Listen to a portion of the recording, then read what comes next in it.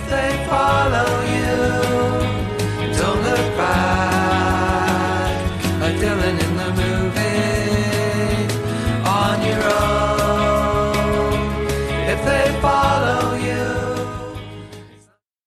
Hello and welcome to another episode of Revisiting the Oscars. It's 2004 that we're going to be discussing this time. As always, I am your host, Luke Watson, and I'm joined by my two co-hosts, Richard Mason and Scott Bingham. How are we doing today, folks? All good here in Dublin. Come out of lockdown today. I'm going to the cinema on Thursday. Life's looking pretty rosy.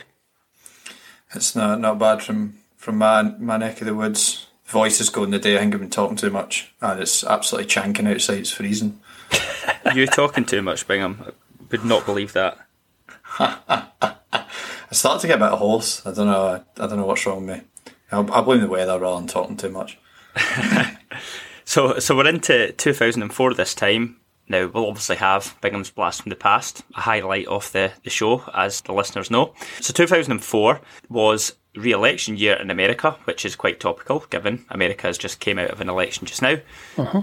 You had the Iraq War being the big story, which the UK was drawn into. And as any of the 2000s episodes show, we are at an age when we can pretty much remember some stuff about the time. So for me, I was 16 at the time. We did do 2005 a few episodes ago, so I don't think I was doing a huge amount different at this time. Probably creating option files for Pro Evo and playing a lot of Grand Theft Auto, mainly.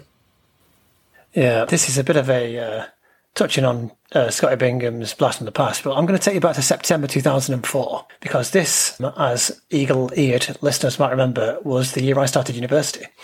So September 2004, I'm in Our Price in Wigan, which is a poor man's version of HMV, which didn't exist in Wigan at the time. And I'm about to start uni, and I want to get some posters for my dorm room that make me look cool so I can make all the friends and get all the girls, right? So here are the three posters that I got, and these were on my wall for a full year. Number one was a picture of Homer Simpson holding a beer, saying the cause and solution to all life's problems, which, looking back, is A, very, very cringe. And also, as you boys know, I'm not even a big boozer. What am I doing?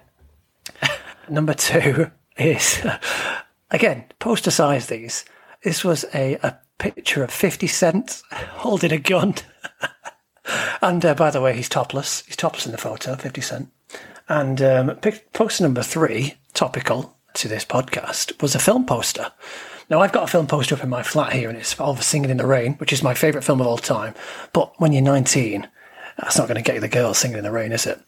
So I had the film poster of Rocky, which I'd never even seen it.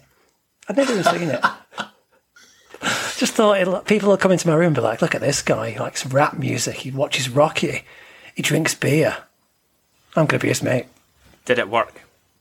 Let's leave that one up to the listener's imagination.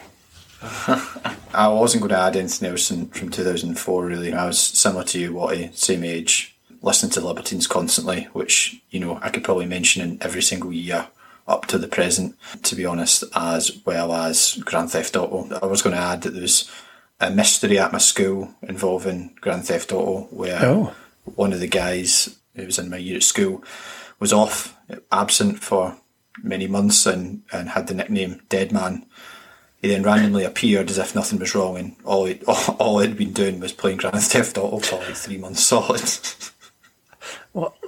Did he not? His parents not fancy sending him in? No. It was more important than it. Learning how to use a chainsaw. Did he complete it at least? I would fucking hope so. I think I could have spent 3 months trying to learn how to fly the bloody aircraft in the Grand Theft Auto things, and I still wouldn't have got there. 2004, when you had no problems. To be back in 2004. So, Bingham's Blast from the Past time. Come closer. Come closer.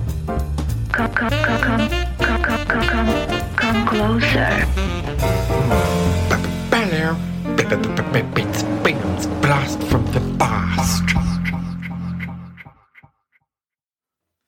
So, close your eyes and visualise this. It's the end of a busy week, and you're knackered. So you slip off your Ugg boots, toss away your Von Dutch cap, and get on your lovely pink velour Juicy Couture tracksuit. It's a night in. You deserve it. You're a good person. Unselfish, a giver to charity, is signified by your little yellow Livestrong wristband that you paid £2 to wear with pride. It's also steak night, just like every other night on the Atkins diet. But what do? Read the new Dan Brown Da Vinci Code novel? Watch the last ever episode of Friends? Nope. You choose to fire up the internet and crack open a reef. The latest news is up. The top story is Janet Jackson's tit is exposed by a wardrobe malfunction during the Super Bowl. However, you're classier than this trashy news. You go to read the real news of the day, that Britney Spears has just got divorced 55 hours after getting married. Next stop is MySpace, but you're sick of some guy called Tom being shown as one of your top 10 pals. Who is that nosy prick, you think to yourself? You're starting to get pissed. Next reef, you stick a straw in it and drink it in 2 seconds flat while spinning around your hoosh yourself. Yes. The rest of the night is a haze, and you wake up in your computer chair. There's a page open on eBay with the message, "Congratulations, you have won the auction." You open the page to discover your worst fears. You have just paid $28,000 for a toasted cheese sandwich with the image of the Virgin Mary on it. Best just gone back to sleep. That could have been an excerpt from my diary from that year, honestly. I had a Von Dutch hat. I went to Did you have a Juicy Couture? No, I didn't. Did you have a Juicy Couture tracksuit? I remember dabbling in eBay. I remember selling my PlayStation, but then not selling it, as in not sending it to the person that I sold it for and just pocketing the 150 quid. I went to Magaluf in the summer of 2004 with my Von Dutch cap on and went to watch Tim Westwood at BCM, biggest club in Magaluf. And he signed my arm, Tim Westwood. So I had a signature on my arm I can't think of many things less cool than having Tim Westwood's autograph on your arm. I was going to say BCM. I've been sick in there. BCM, yeah. But that holiday, we'll get onto the films at some point, but the holiday also famous because it was a classic lads holiday where one of the lads' mums bought him a multi-pack of condoms to take with him. And it was a 12-pack of condoms. We were only gone for a week, by the way. And between 8 of us who were on that trip, we used no condoms. And not by the way, because we were being fruity and not using them, purely because none of us got lucky. I think the fact that you're using words like fruity probably articulates why you maybe had some difficulty in that. That was cool in 2004, mate. Did you not take your posters with you? You put them up in that was your a room mistake. there. That was my mistake. So we will move on to the films now. So before we get into the 5 Oscar films this year, which are, of course, The Aviator, Ray, Sideways, Finding Neverland and $1 Million Baby, we'll do our usual rundown of the kind of top 5 or top 10, but we'll do the top 5 for 2004. So number 5 on the list at the US box office this year was The Passion of the Christ. Have either of you even seen this film? I've heard about it. Not seen it, though. No, I've not seen it. I know the meme of it. That's about all I know. The meme of Mel Gibson talking to Jesus when he's all bloody, and it's supposed to be about mansplaining or something. But yeah, not seen the film. It's not really a film that people talk about much these days, though, but did well at the time. 5th at the box office. Not bad for a film about Jesus on the cross. And not in English either. I think, is it not the highest grossing non-English film? Or something like that? Yeah, it could well be, yeah. It's up there anyway. Number 4 on the list is The Incredibles, which is the Pixar film. Also won Best Animated Film at the Oscars this year. Must say, I like Pixar films. Pretty much indifferent to this one, to be honest. Oh, the Guardian really say like this is the best ever Pixar film. That's clearly rubbish. There's in a world when you've got Up and you've got WALL-E, let alone like Inside Out or Toy Story, The Incredibles being the best is just absolute rubbish. I thought it was, that's when Disney Pixar was in an absolute roll, though, because you had like Monsters Inc. was before it, Toy Story, obviously. I honestly thought The Incredibles was really good. Perfect. Yeah. I don't even like superhero films, but, it's a cartoon film and it's good. Appeals to adults as well as kids. Yeah. Number 3 on the list, Spider-Man 2. I imagine you like that, Mason? No thoughts on that. This is Tobey Maguire, isn't it? Yeah, there's been about 20 Spider-Man films since then. Not interested in that. They all blend into one. It's the kind of film that you watch at like Christmas. Your wee sister's just got the DVD about 5 years after it's came out. Yeah, I've probably seen it. I just can't remember it. Not sure I've ever seen it, to be honest. But I've definitely seen the film at number 2, which is, as I'm sure is going to become a recurring theme as we go through the 2000s, is Harry Potter and the Prisoner of Azkaban.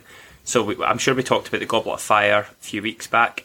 Azkaban's probably one of the better films out of the early years anyway. Alfonso It's the best one, I would say. It's the best one, yeah. I was going to say it's the best one. Bit darker, bit of the Dementors. They needed a film like this to move away from the first couple of films, which are very child-friendly. Yeah, the kids are just about learning how to act in this film as well. That's exactly what I was about to say. Yeah. That is true. But it wasn't number 1 at the box office, actually, and by quite some distance, number 1 at the box office this year was Shrek 2. Indifferent to Shrek, to be honest. The first one was pretty good. I mentioned to the wife, Sarah, she was like, "That's the best one, that's brilliant." I was like, I can't remember it. I'd like to be in the head of someone that has a ranking of the best Shrek films. Yeah, well, she does like Disney and all that kind of thing, so... Yeah, they were decent at the time. In terms of the Oscars, there was a couple of films that maybe just touch on that were nominated but not for the big prize. So foreign language, interesting one this year. You had a film called The Sea Inside one. The Motorcycle Diaries, which is about Che Guevara's early years, was nominated. And Downfall, which of course is the film that has been made famous more for the spoofs of it with Hitler in the bunker than the film itself, which is actually a pretty good film. And moving on then, there was a couple of films that were nominated for Best Picture but nominated for a few Oscars, but one in particular that I just wanted to bring up because I think it's an obvious exception to the films that should be on the list. It did win Best Original Screenplay, and that is Eternal Sunshine of the Spotless Mind, which for my money is one of the most original and thought-provoking movies of the 20th century, with a genuinely great dramatic performance from Jim Carrey. It's another Charlie Kaufman story, isn't it? Who also did Being John Malkovich. It's one of those films that, like you said, thought-provoking is a very good way, and it's just a joy to look at and watch. Through time, I think it's got more popular as a bit of a cult film. Yeah, I saw it when it came out. I don't think I've seen it since. I feel like I would probably get more from it watching it again. Don't know if either of you two watched it recently and you had that experience. Yeah, so I rewatched it a couple of weeks ago maybe, and yeah, it was really, really good. I'd been looking for an excuse to rewatch it, so this was it. I've got one little film. So 2004 was The Punisher. Have you seen The Punisher? Seen the TV series? No, it was like a Marvel... Sorry, so I started that early. So The Punisher, I'm not sure how funny this will be, but there's a scene from it that the villain makes the oddest noise I've ever heard anyone make in a film. So you have two of the main characters. So Frank Castle, I think the guy's name is, and he's in a 1-to-1 hand sort of combat. And I'm just going to play this through my mic here of the noise that the villain gets when he gets a knife through the hand.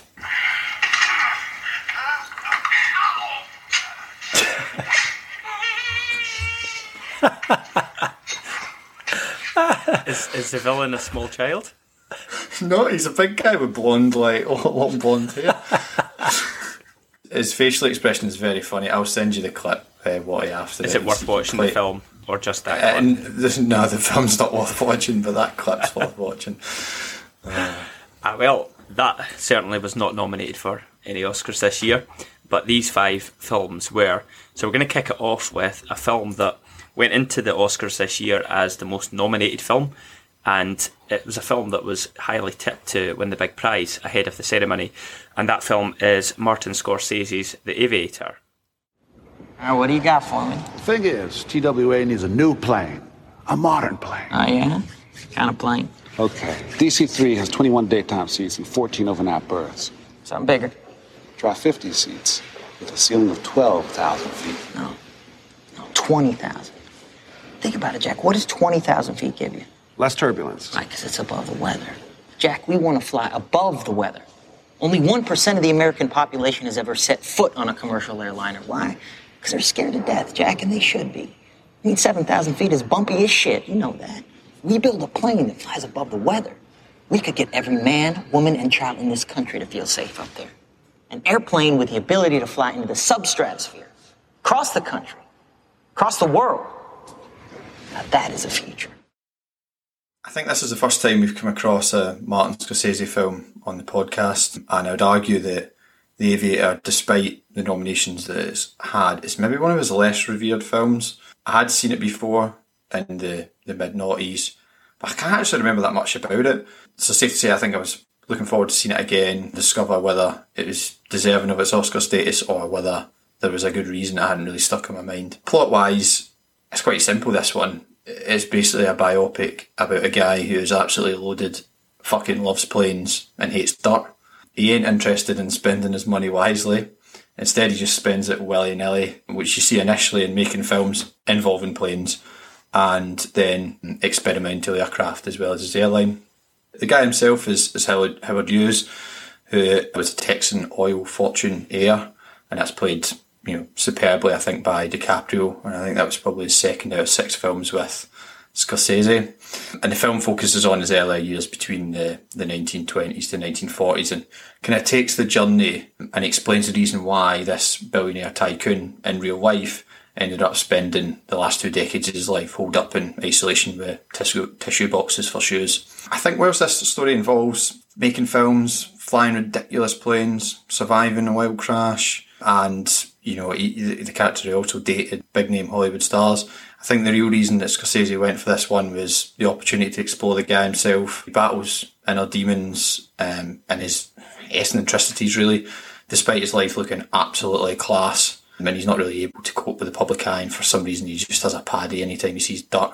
So he's certainly got an air of madness about him, and it's something that Scorsese has done it numerous times in films where the character's one half of his life is going really well whilst the other half's falling to bits, and the likes of like Raging Bull, Goodfellas and King of Comedy. I think my thoughts on it, I'm still a bit torn in this. I think it's a good film, but I'm still not blown away by it, and I think perhaps that explains why my memories were a bit iffy of it. I think on the good side, it's shot really nicely, depicts the glamour really well. CGI is a bit iffy by today's standards, I think, but the cast is pretty good. But if you put aside how annoying some of the characters are, cough cough, Katharine Hepburn, Cate Blanchett. However, despite the story sounding perfect for a film, I think the pacing's off. It drags at points, and it's definitely too long and kind of misses that wow moment that the plane crash should be. But interested to see or hear what you guys thought. I think you've probably summed up my views on this, Bingham, to be honest. It's clearly a very impressive film with a great cast, and I liked it, but I wouldn't say that I loved it. Taking it back a step, so this is a biopic, and this is a year of biopics. I think 3 of the films nominated for Best Picture are. So I would always go into any film like that considering 2 things.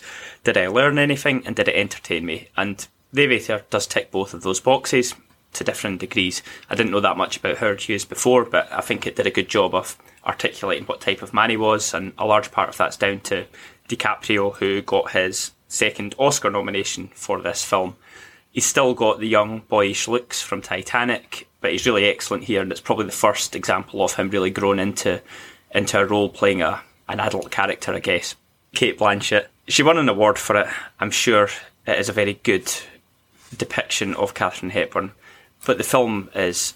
I really struggled when she was on screen. She is so irritating, and the film improved massively when she was off screen. I get that she was an important part of his life, so she had to be in it. I actually really grew to like the film more as it got towards the end. I think the last hour is particularly good, and without going all Bingham here, that last hour when things start to fall apart in his life, I thought was particularly interesting, worked well as a contrast. He also starts to look and dress like Nick Cave when he's in his wee bunker room, which I thought was quite interesting.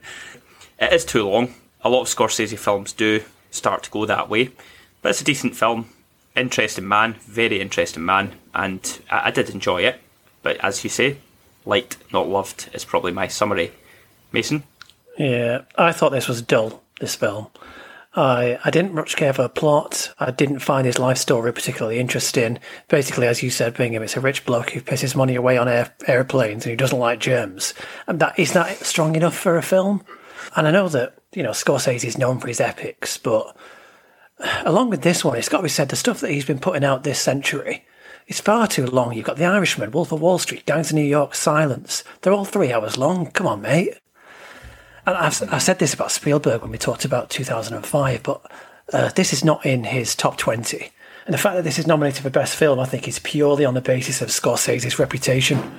I don't think that if this is directed by anybody else, it's getting much Oscar love. And the fact that it won Best Editing, I mean, it needs about 3/4 of an hour cutting out of it. I'm not sure how it won that. I think you're right about the Scorsese thing. So at this point, he hadn't won Best Director. He would win it 2 years later. There's definitely a bit of the Oscars where someone is seen as being due an award. So because they didn't award him for things like Raging Bull or Taxi Driver when they should have done, then he's recognised for what some would say a lesser film. I've got to pick you both up on Leonardo DiCaprio, who you both said was good in this. I thought he was hamming it up massively. I always feel this when I'm watching him. I always feel like I'm watching Leonardo DiCaprio doing some acting. I know that this is pretty early days for him, but I think he's overrated as an actor, I'll be honest with you. And I didn't think that I don't know, maybe he did a perfect depiction of Howard Hughes. Maybe that's exactly what he was like. But every time he was on screen, I thought, oh, look, it's Leonardo DiCaprio doing some acting. And I wasn't sold by it. I don't know if I agree with that. It's probably, I don't know where you're coming from. It's a fair point, I think. I've no idea what Howard Hughes was like, but I can imagine he probably did roll around like that guy. I mean, he had loads of money, just chucking money at planes. Interestingly, a bit of a side point, did you notice that a guy going through insanity hates dirt? All he needed was a right good wash, and then he was fine for a bit. Oh, massively! You see him. He's in that room watching, pissing in bottles, and with like world's longest fingernails, talking to Alec Baldwin through a door. And then 2 days later, he's performing at a Senate hearing. I know. It's mental. I thought that bit was great, to be honest. I found the political stuff much more interesting than the personal elements. So the show trial bit, I think you've obviously seen that he's already starting his fall from grace at this point. He's retreating into himself and becoming that recluse that he obviously would become later in his life. But he's still got that great spark where he goes to the show trial and absolutely rips them to shreds.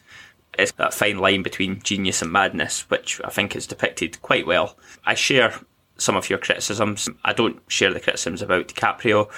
I think he's a really good actor and generally is excellent in pretty much everything that he's in. But yeah, fair enough. We agree to disagree. Mm.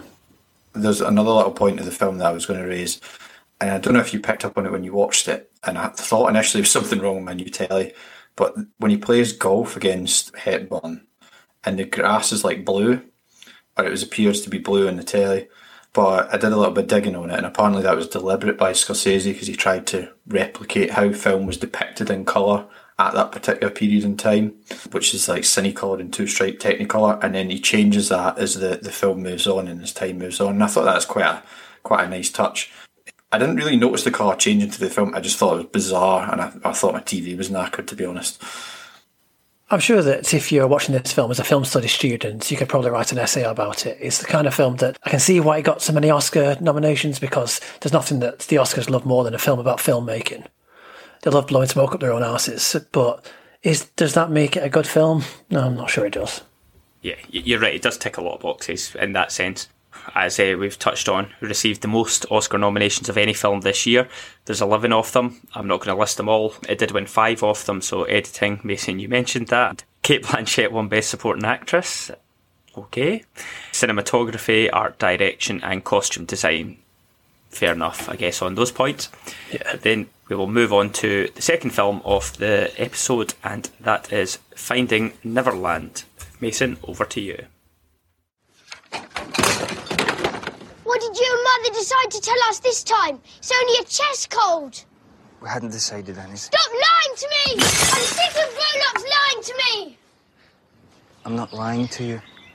I don't know what's wrong. Father might take us fishing. That's what she said. In just a few weeks. And he died the next morning. That wasn't a lie, Peter. That was your mother's hope.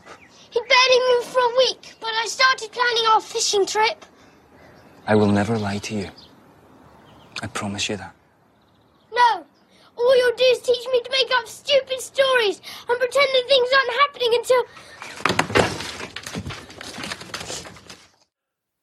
This is the story of J.M. Barrie, the Scottish author and playwright who's most famous for Peter Pan. And the film focuses specifically on his inspiration for that play, which comes as he befriends a widowed mother of 4 lost boys.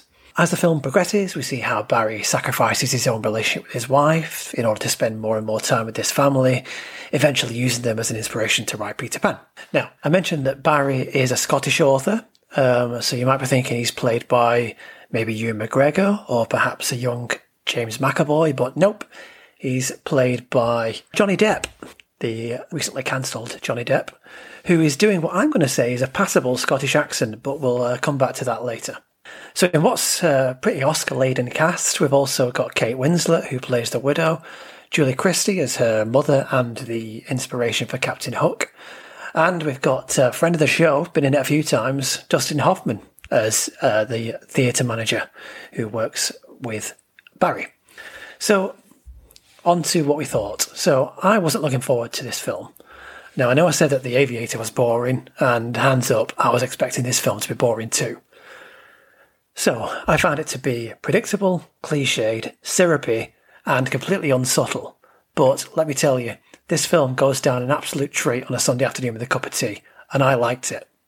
For a start, I usually can't stand films with precocious children in it. And I'm speaking as a former precocious child, so I know what I'm talking about here.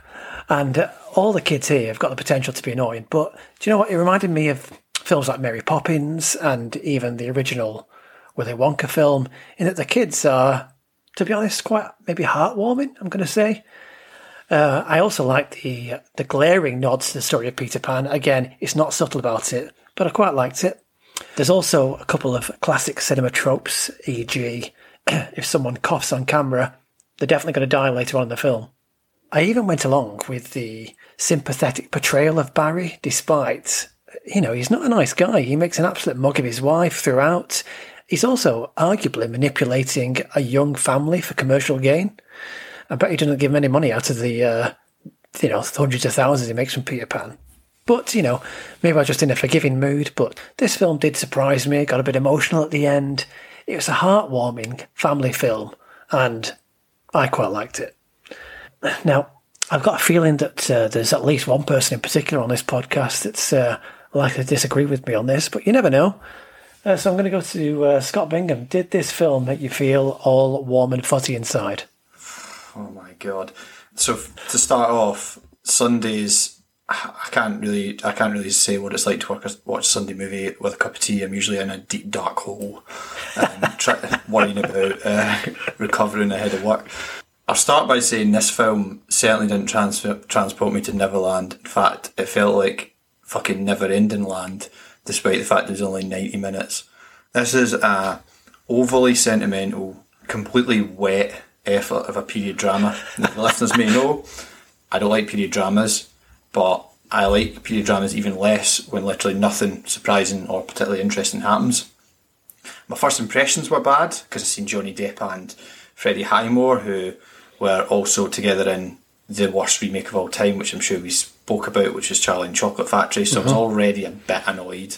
And I was sort of thinking to myself when I'm watching it, how did this get nominated? And I'm racking my brains, and I thought, oh yeah, function of timing, because that Martin Bashir, Michael Jackson interview was 2003, so that's how they've been able to attract, a pretty stellar cast to this, and it's ended up with a nomination. I could probably go on here, but what do you share my sentiment? I can see why both of you have those opinions. Now, some have said that I am overly positive about some films, and maybe I will be a little bit too positive about certain films. This one is just a nothing film, though. I did enjoy it, and probably like you, Mason, it's enjoyable enough, but I can't understand how this is nominated ahead of something like Eternal Sunshine, for example. You also had films like Collateral this year, Before Sunset, some really good films. It's very forgettable. As you said, Mason, Johnny Depp's Scottish accent, I did think it was pretty impressive, although my first thought is, why is he in this film? This is clearly made for Ewan McGregor. Yeah. And funnily enough, he would actually end up playing a similar role for the same director in Christopher Robin a number of years later.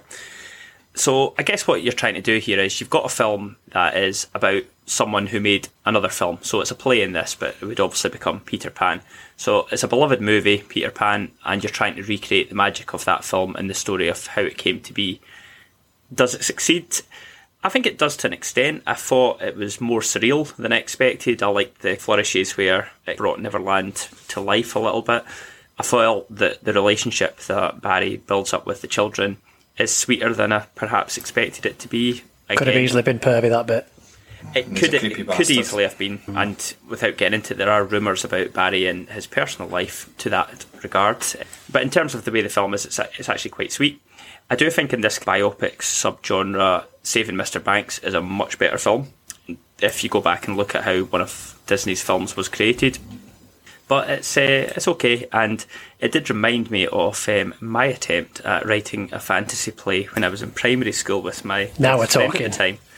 So yes, indeed, yes, I'm sure you do want to hear about it. So yeah, absolutely. It was called The Post Play, and basically it involved two children who transported themselves into a magical land by going through a post box.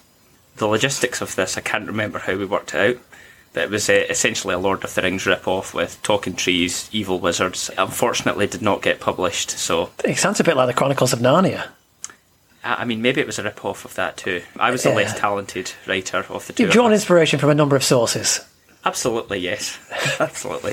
So maybe I'll dig it out one day. I think I've got it back home at my folks' house. Fantastic. Look forward to that. I just wanted to pick up a point. I kind of agree with Johnny Depp's accent, his ability to do a Scottish accent. I was trying to find fault in it. I just found it quite difficult when I'm looking at Johnny Depp when he's speaking a Scottish accent, but I think he does a pretty good job. But I could not get out of my head, and this seems to be a common feature of me in films, is in the BBC series Little Britain, there's a Scottish character who speaks in riddles and does a Scottish voice and does a yes, and he speaks in a proper Scottish voice, and I just couldn't not see that with Johnny Depp. And yeah, it made the film better if he was in it, to be honest. I think how Johnny Depp does it quite well is he understates it. There's a tendency when people are putting on Scottish accents to go really broad. He's just north of Dundee, is Barry. I don't know if that is a fair Dundonian accent. He's a lot clearer than most Dundonians, I'll tell you that. Yeah. I also want to pick up at, you did make some sort of references to the kids acting in it. There is one kid in this who cannot act. It's the kid Michael, I think, who's played by Luke Spill. Fair play to the kid, he's learned how to read off a page, because he's like, Mr. Barry, I want to go to the park. Will you take me? I did check this actor out, and I'm absolutely panning on here. We could have him as a guest one time. I'm sure he'd love to, but he's not been in anything else since, and I have to say I'm surprised. The other thing that I was just going to touch on in this, which is something that I always enjoy watching a Hollywood successful film, is seeing random British sitcom stars just pop up in small roles. Yeah. So in this, you've got Gareth from The Office and Paul Whitehouse turning up just as random members of the stage crew. Almost as funny as seeing Keith from The Office in The Lobster, which is still my favourite random cameo. Yeah, it was good. So he's one of the guys in The Detectorists, which is about metal detectors, that was on BBC One. Cracking. That's some Sunday night telly. Well, or Sunday afternoon TV. Yeah, I don't drink tea at night. Come on now, you don't drink tea at night, mate. Well, the Sunday night's just about the point that I've pretty much recovered and I've climbed out my hole. Ready to go again. So Finding Neverland then, probably not our favourite film that's been nominated for an Oscar through this series so far. It did get 7 Oscar nominations, which is quite a lot actually. Best Actor for Depp, Best Picture, Best Adapted Screenplay, Score, and then Art Direction, Costume Design and Editing. It did win for Best Original Score, so just the one Oscar this time around. And then that will take us on to film number 3 for the show, and this film is Sideways.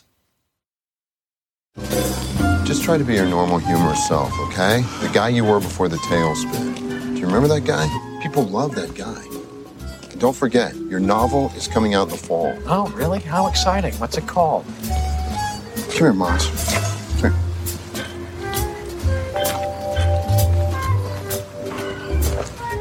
Do not sabotage me. If you want to be a fucking lightweight, then that's your call, but do not sabotage me. Oh, aye, Captain, you got it. And if they want to drink Merlot, we're drinking Merlot. No, if anybody orders Merlot, I'm leaving. I am not drinking any fucking Merlot! Okay, relax, Miles. Jesus, no Merlot. Did you bring your Xanax? This is a film from Alexander Payne. It stars Paul Giamatti and Thomas Hayden Church, and it's a film about male friendship, essentially. So you've got two friends from college, Miles and Jack, who haven't seen each other for a number of years. Miles is a depressed teacher and an unsuccessful writer. Jack's a past his best actor who's mostly doing commercials at this point in time. And they get together to spend a week in Californian wine country to celebrate Jack's upcoming wedding. Miles just wants to drink nice wine, spend time with his friend and forget about his problems, but Jack wants to meet women and have a good time. Both of them are having midlife crises, just in different ways. I'd say this is a film that could be described as several movies rolled into one. It's a road trip movie, it's a comedy, it's a film about male friendship, and it's a satire of wine snobbery. Paul Giamatti is excellent as Miles, and for my money was robbed of a Best Actor nomination. It's a multi-layered performance of a man who is breaking down and struggling to find the truth in himself, and as such he uses wine as a shield for his true feelings. I think the filmmakers here have to tread a fine balance between mocking the culture of wine tasting and the snobbery that can entail, and they do that to great effect, and also in finding the deeper meaning in Miles' descriptions of the wine and how he uses them as a shield for his true feelings. And I think this is most apparent in a phenomenal scene with Virginia Madsen, who plays a potential love interest, where they both talk about their love of wine, essentially using it as a way to get around talking about how they really feel about one another. I think as well, Sideways is one of the best depictions of male friendship I've seen on screen. It portrays the ridiculous and unreasonable lengths men will go to cover for one another, most notably a classic slapstick scene involving a forgotten wallet and an angry naked man.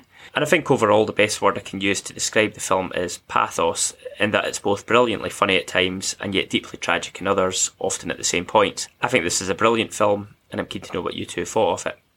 I would describe this as a wanky film for wanky wine fans, but that's probably why I like it. But I will say, I watched this when it came out, and I actually owned this on DVD, one of the few DVDs that I've kept. But I forgot how fucking depressing it is.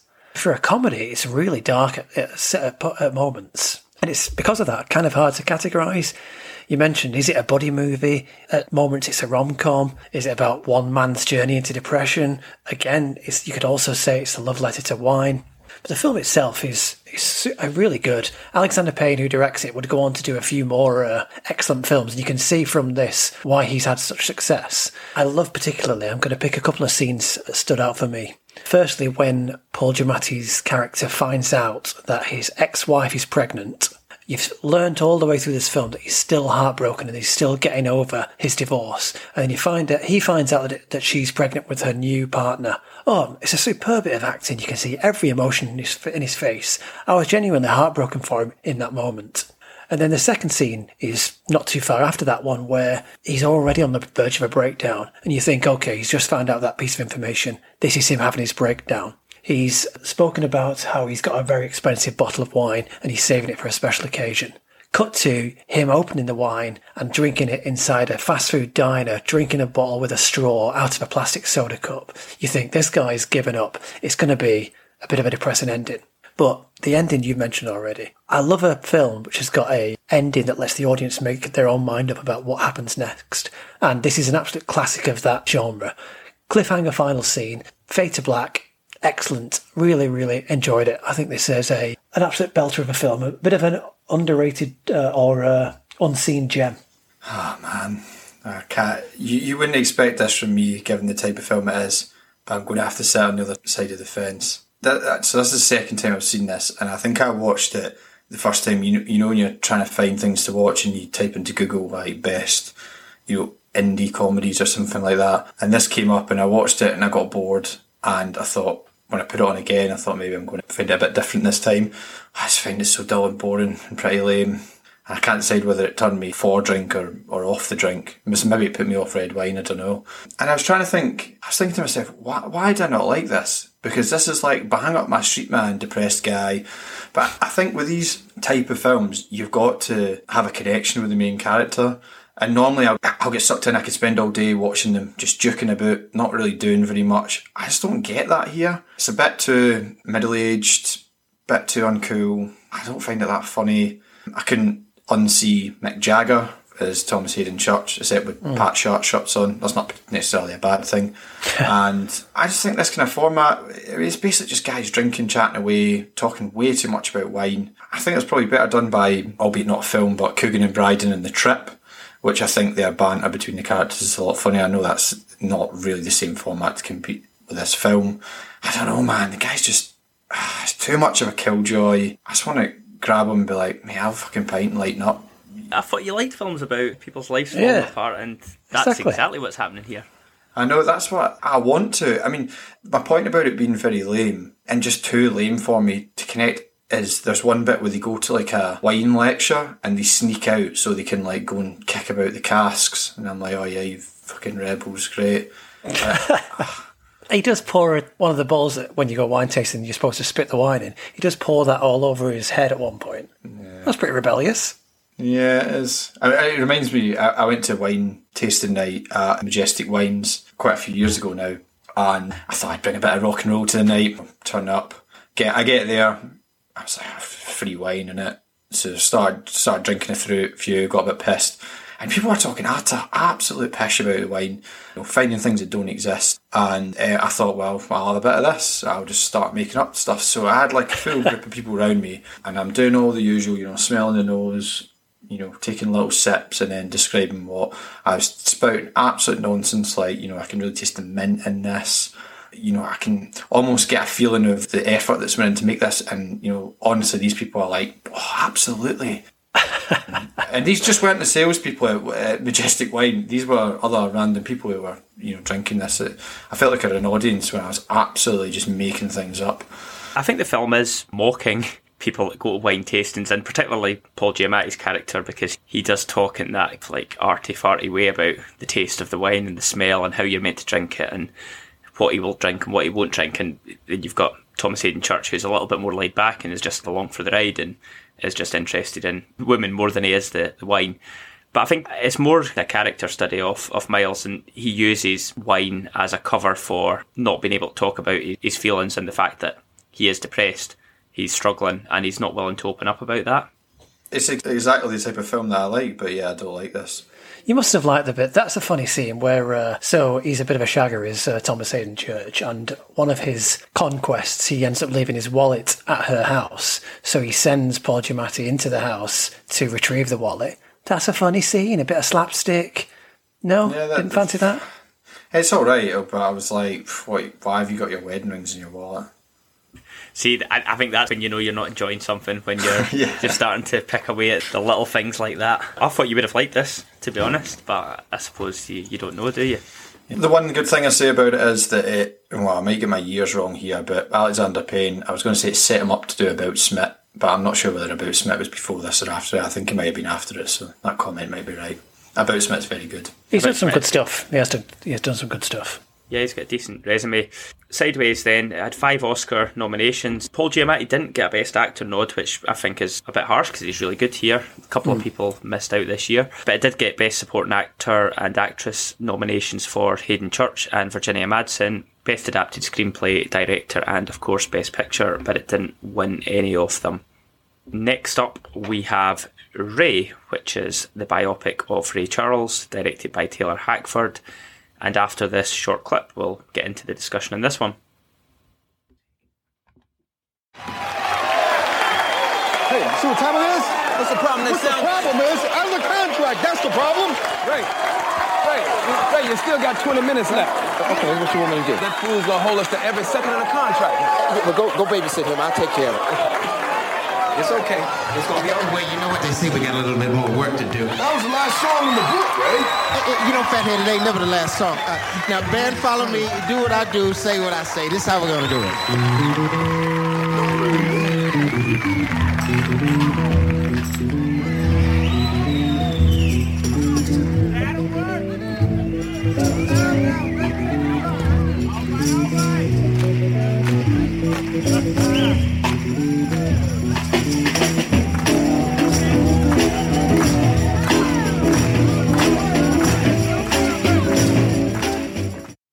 Here we go. So this is our third biopic of the show, and as we've mentioned, it's a bit of a theme in 2004.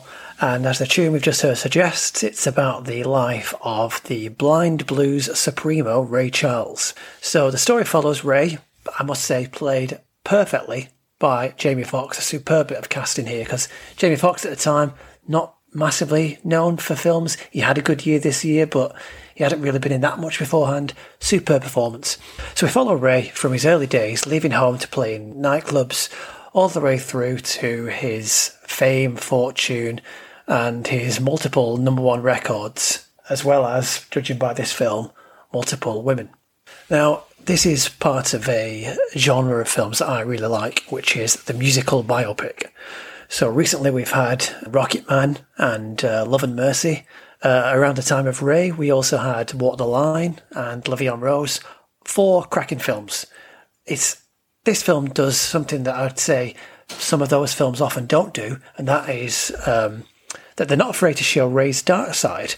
So we see him in this film cheating on his wife. We see him being an absent father.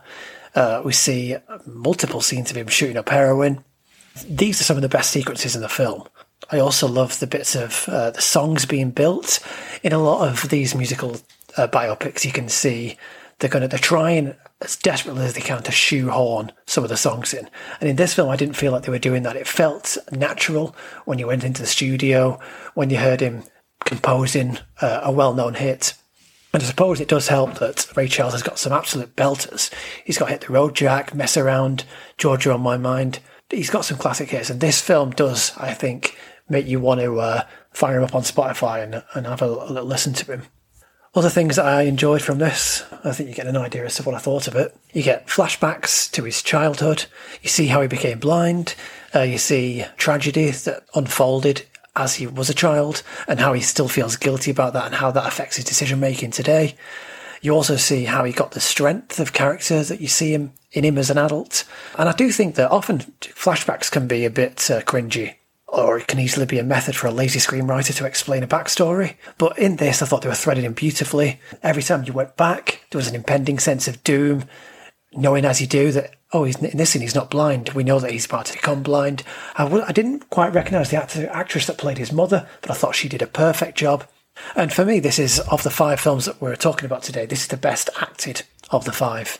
I've already mentioned Jamie Foxx being not perfect, but the supporting cast too are brilliant. I mentioned the actress that plays his mother, but also Regina King, who plays one of Ray's backing singers and one of his lovers. Every scene she's in, she steals, and I'm not surprised that she would go on to win an Oscar for acting herself. And in fact, she's tipped to be nominated this year for her directing. She's great in this. It's an absolute outrage that she didn't get nominated for Best Supporting Actress. I thought this is a super film. It was similar in length to The Aviator, but it felt much, much slicker, went past much quicker, and I really enjoyed it. Interested to know what you think, Watson? I think it would be easy for this film to be formulaic, and it does tick a lot of those boxes. You've mentioned a few of them. Flashbacks to the tragic childhood that gave him a reason to be a success. You have the growth from lowly club pianist to the superstar that he became. But I think where Ray makes it really good is it's just got so much energy running through it. A lot of that comes from Jamie Foxx, a lot of it comes from the supporting cast. It just buzzes with energy. It's quite a long film, as you say. It doesn't feel long. I really enjoy watching the scenes of music being made, the creative process. There's a scene where Ray finishes his set early and they have to play on and they just improvise some music. And yeah, it's probably embellished a bit for the film, but it's really good. And the songs are excellent as well, so you can't really go wrong listening to his music for the length of the film. Yeah, I don't really have a huge amount else to say about this, to be honest. I didn't know a lot about Ray Charles before, so I learned quite a bit. I think it's quite good that it does go into the darker side. It doesn't just paint him as some kind of saint, as a lot of biopics can do. But yeah, I think Jamie Foxx is excellent. It's a really good film. And what a year Jamie Foxx had in 2004. He was also nominated for Collateral as Best Supporting Actress. Never had any nominations before or after, but certainly peaked in 2004, which I thought was quite interesting. What do I think about this film? I think it was decent to pretty good. I do approach music biopics with a bit of scepticism because I feel that Hollywood is a bit guilty at just churning them out and inventing stories that aren't there. You have mentioned it, but the performance of Jamie Foxx for me will probably go down as one of the greatest acting performances potentially of all time. It is absolutely ridiculous. You know, he even looks like Ray Charles, he walks like him, plays like him, talks like him. And that's not just Ray Charles in his sort of formative years, it's more when he's got a junk problem. And it's actually astonishing. There's quite an interesting story about what he did to try and portray that. He wore eye prosthetics that made him go blind for up to 12 hours a day. It left him barely any time to sleep, and then he would practice piano in between, and apparently also learned to play piano blind. Now, he was a trained piano player and had a piano scholarship, so maybe that's a little bit easier, but I mean, he is astonishing in this film. I do also like, and it kind of plays into some of the points, Watty, that you made, that I like the way the film flits around quite a lot because it has to cover loads of things, but I think that kept my interest. There isn't really that many long scenes. The scenes are quite short, and it kept the story moving along, and I think that kept me engaged than I otherwise would have been. I suppose from what I'm saying, why have I said it's decent to pretty good? The Hollywoodisms start to grate on me. There's a lot of nonsense in the backstory of Ray Charles which has been made up in this film. So he never got skimmed for money early doors because he was blind. That just didn't happen. He didn't watch his brother die, nor was it him not helping his brother did that cause him to have a breakdown. It was actually the loss of his mum. So I'm not sure where that came from, despite the fact Ray Charles was actually signing off the plot for this. Some of the bits with the songs, I know you said they weren't, I felt some of them are contrived, and then I've just got to say the ending is a prime example of this. It is Hollywood nonsense. So I think the finale implies that for all his sleeping around, he's back with the true love of his life, his heroin habits behind him, blah blah blah, smooth sailings ahead. The truth was way more complex than that. By his own admission, he kept cheating on his missus, they got divorced, and he was an absolute alky, I would say a raging alky, and smoked loads of marijuana, and he ended up dying of liver failure. So I do like that it shows him as a flawed character, but I think just that Hollywood ending really jarred some of my experience of this film or thoughts on it. But I do tip my hat to the fact they didn't blow smoke up his arse constantly, which was good. Some great tunes as well. Oh yeah, if you like music, this is worth a watch. You just can't not watch this. I think just picking up on your point about it obviously not being a true reflection of his life, I think everything you've said I'm sure is absolutely correct, but I do think that there's an element of when you're making a film, you're trying to make it entertaining as well whilst being true to the spirit of the character, and I think for the most part it does get that. I don't think we would have benefited from seeing his later years, seeing him being an alcoholic. We've already got a sense that he's got addiction problems with his heroin usage. And I think in terms of the fact he was cheating on his wife, I mean, again, we got a sense of that. I don't think the film makes out that suddenly stopped. It's just the timeline stops at a certain point and we don't go past it. There's always going to be an element of that, and especially when the people that are being portrayed are involved in the production of it. As we've kind of alluded to, there's much worse examples of that. So in recent times, you've had Elton John was a producer on Rocket Man, which I think is a good film, but is certainly going to have sanitised some elements of his life to make him look good. I don't think you get that with Ray. I think it's fairly honest, or I felt it was fairly honest, not knowing a huge amount about Ray before. Yeah, I did quite like it. It was a little bit long. I started to lose a wee bit of interest near the end. I liked how that someone had used Microsoft PowerPoint to display the last bit to show all his records. I thought that was a great touch. Music biopics, I think you have to be a wee bit creative, and one of my favourite ones is Sex, Drugs and Rock and Roll about Ian Dury. That must have been 2012-ish, I think, maybe a bit earlier than that. Yeah. I think that's a really good example of a thinking out the box approach. But yeah, I don't think this was a bad film at all, and like I said, I thought it was pretty good, and Jamie Foxx's performance was ridiculous, basically. Just when you mentioned good music biopics, little chance to plug Love and Mercy, which is about Brian Wilson from the Beach Boys. That is an excellent music biopic, and again, I think in terms of portraying the creative process, I've not seen a film that does a better job of getting into that. So worth watching loved if you've that not film. seen it. Cool, so Ray then, 6 Oscar nominations, it won 2. So Jamie Foxx won for Best Actor and it won for Best Sound Mixing. One of those awards that you have Best Sound Mixing and Best Sound Editing. Beats me if you could tell what the difference is between the two. Also nominated for Best Picture, Director, Editing and Costume Design. So decent evening for Ray, which brings us on to our last film of the evening. And of course the film that won the prize, and it's the reason why we are covering 2004, because it is Mr. Clint Eastwood who is in the director's chair and acts in this film, which is $1 Million Baby. Yeah, well, it might be a stretch, but you got to get yourself a place of your own. Go around wasting it on things that don't matter, and what do you got? You understand?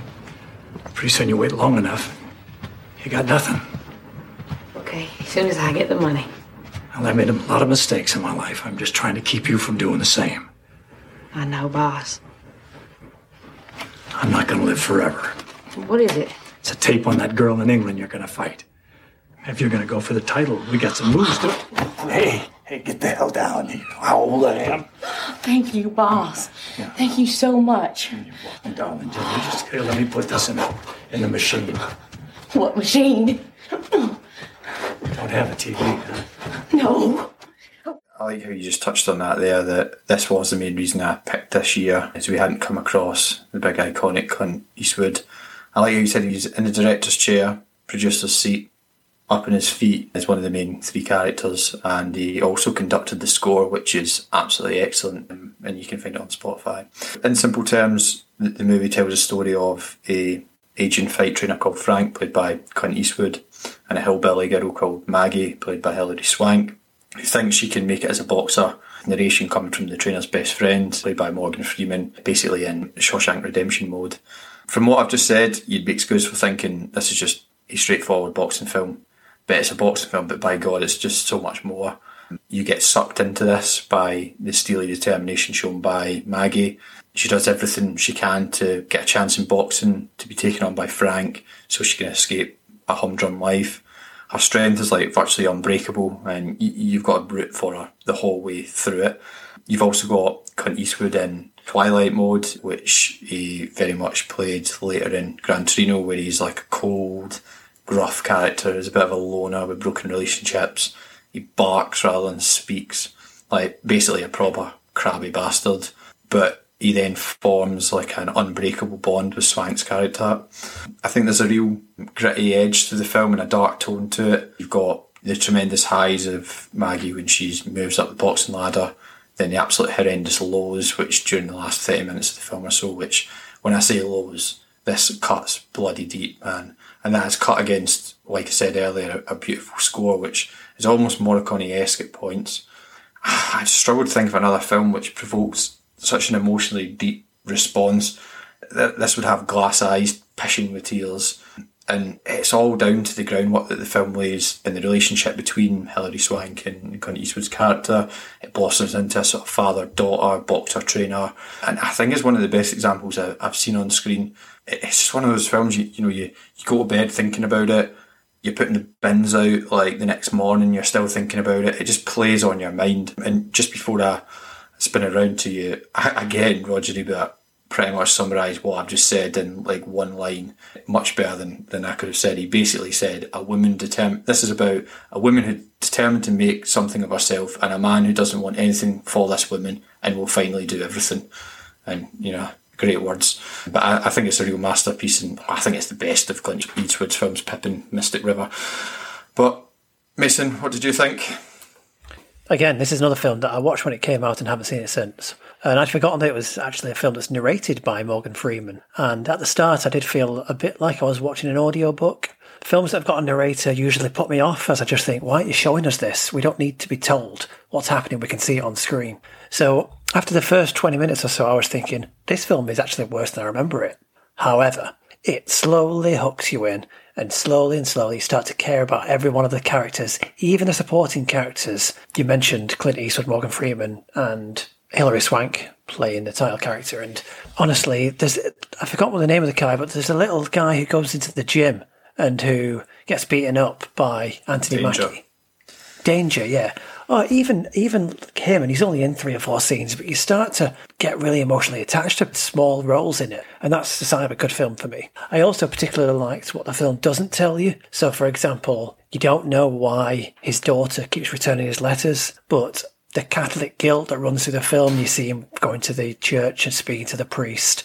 Even though you don't get told specifically why his relationship with his daughter broke down, you can, by the end of the film, kind of tell why it did happen. The end of the film also allowed me to forgive the narration, because you find out at the end of the film exactly what Morgan Freeman's narration is, and that won it round for me. So yeah, I started off thinking, I'm a bit disappointed with this, but by the end, like you say, it would make a glass eye tear up. I really got attached to the characters. Loved every single role in it. Hilary Swank's family, who are trying to manipulate her wealth and who treat her like shit, and give you an idea again as to how she became the person that she is. Honestly, there's so much said in this film that isn't on screen. You could write another film about any of the smaller characters in it. And, yep, absolute belter, this film. Oh well, let's make that free. I had first seen this film a number of years ago, and I don't really think it had made much of a mark on me, to be honest, but rewatching it, you start to see why it's so appreciated and why it's so good. The main thing that I've taken away from it is that this is a boxing film, and I generally quite like boxing films, despite being a bit indifferent to boxing as a sport in general. But it's actually the boxing elements of this film are probably the weakest in it. The fights that you see, they're by the numbers in terms of how they're portrayed, but you learn that it's not really about the boxing elements of it. It's a framework to explore a father-daughter relationship between two characters. The Ebert quote that you've pulled out there, Bingham, is a really good summation of it. Essentially, she needs a father figure and he needs a daughter, and they come to each other at the right time. And it's a really touching relationship between the two of them. I know we do talk about spoilers on the show, won't get too big into it here because I think this is a film that you absolutely should watch, not knowing too much about it. But there are some absolutely beautiful scenes, particularly between Clint Eastwood and Hilary Swank. Clint Eastwood's just a phenomenal presence. It goes without saying he's had some career, whether he's been performing when he was younger in the classic westerns to more recent years. He's just always got a great presence on screen, and it's rarely better used than it is in $1 Million Baby. In the third part of that, alongside Swank, who's also terrific, is Morgan Freeman. I shared some of the thoughts about the narration. It's a little bit odd here because it's not consistent through it. It drops in and out at different times. Yeah. The last monologue from Freeman, though, it's so similar to the last bit of Shawshank. I would love to just play the opposite one over it and just see how it goes. But yeah, I mean, this is it's a film that creeps up on you, is the best way to put it. Doesn't seem like much until it is a lot, and yeah, it leaves you thinking about it a lot after. Yeah, you could argue that this film did wonders as well for women's boxing, because back in 2004, women's boxing wasn't in the Olympics, women weren't allowed to turn professional, there were definitely no, you could ask somebody in 2004 to name a female boxer. Nobody, I would imagine, could tell you one. Whereas now, you've got Katie Taylor, who's from just down the road from me in Dublin, who's like an Olympic world champion. You've got Nicola Adams, who's on Strictly this year. This film, I would say, brought women's boxing to the masses and allowed people to start appreciating it. That tells you what a good film is, in that it had a wider social impact. It's not just a film that you watch for an hour and a half to take up a bit of time and then forget all about it. People actually think about it after they've seen it. The other thing I was going to say, because I was thinking about Hilary Swank in it, and I was trying to think, I can't think of all that many films I've seen her in. The one that obviously springs to mind that is a brilliant film is Boys Don't Cry. But I'm almost quite surprised that I haven't seen her in a whole load of films, and she has been in plenty. It just happens to be that for some reason they're not ones that I've seen, but she is so good in this. It's just surprising, really, from a personal perspective, that I've not seen her in all that much. The reason that she's not been in anything recently will make you love her even more, because she took, I think, 4 or 5 years off because her mother died and her dad got very ill. So she just took 4 or 5 years off to look after her sick dad. So not only is she a cracking actress, but she's a good person too. She's a 2-time Oscar winner, because Boys Don't Cry, she won for that as well. I did just want to mention briefly her family. You could write an awful family and then times it by 6. Yeah. We've seen money-grabbing families before that are just trying to get money, but I think what summed them up is towards the end of the film, and they come to see her, and they spend the first week before they come to see her in Florida's theme parks and turn up to see her with Ride t-shirts on before asking her to hand over her money to them. I mean, they're dreadful. It does make you wonder how the person that wrote this film could also then go on to write Crash. Yeah, it's Paul Haggis, isn't it? He's gone from surely a career high to a career low. Well, he was meant to direct it, and it was just meant to star Clint Eastwood, and luckily he realised he couldn't direct 2 films, and he picked to stick with Crash.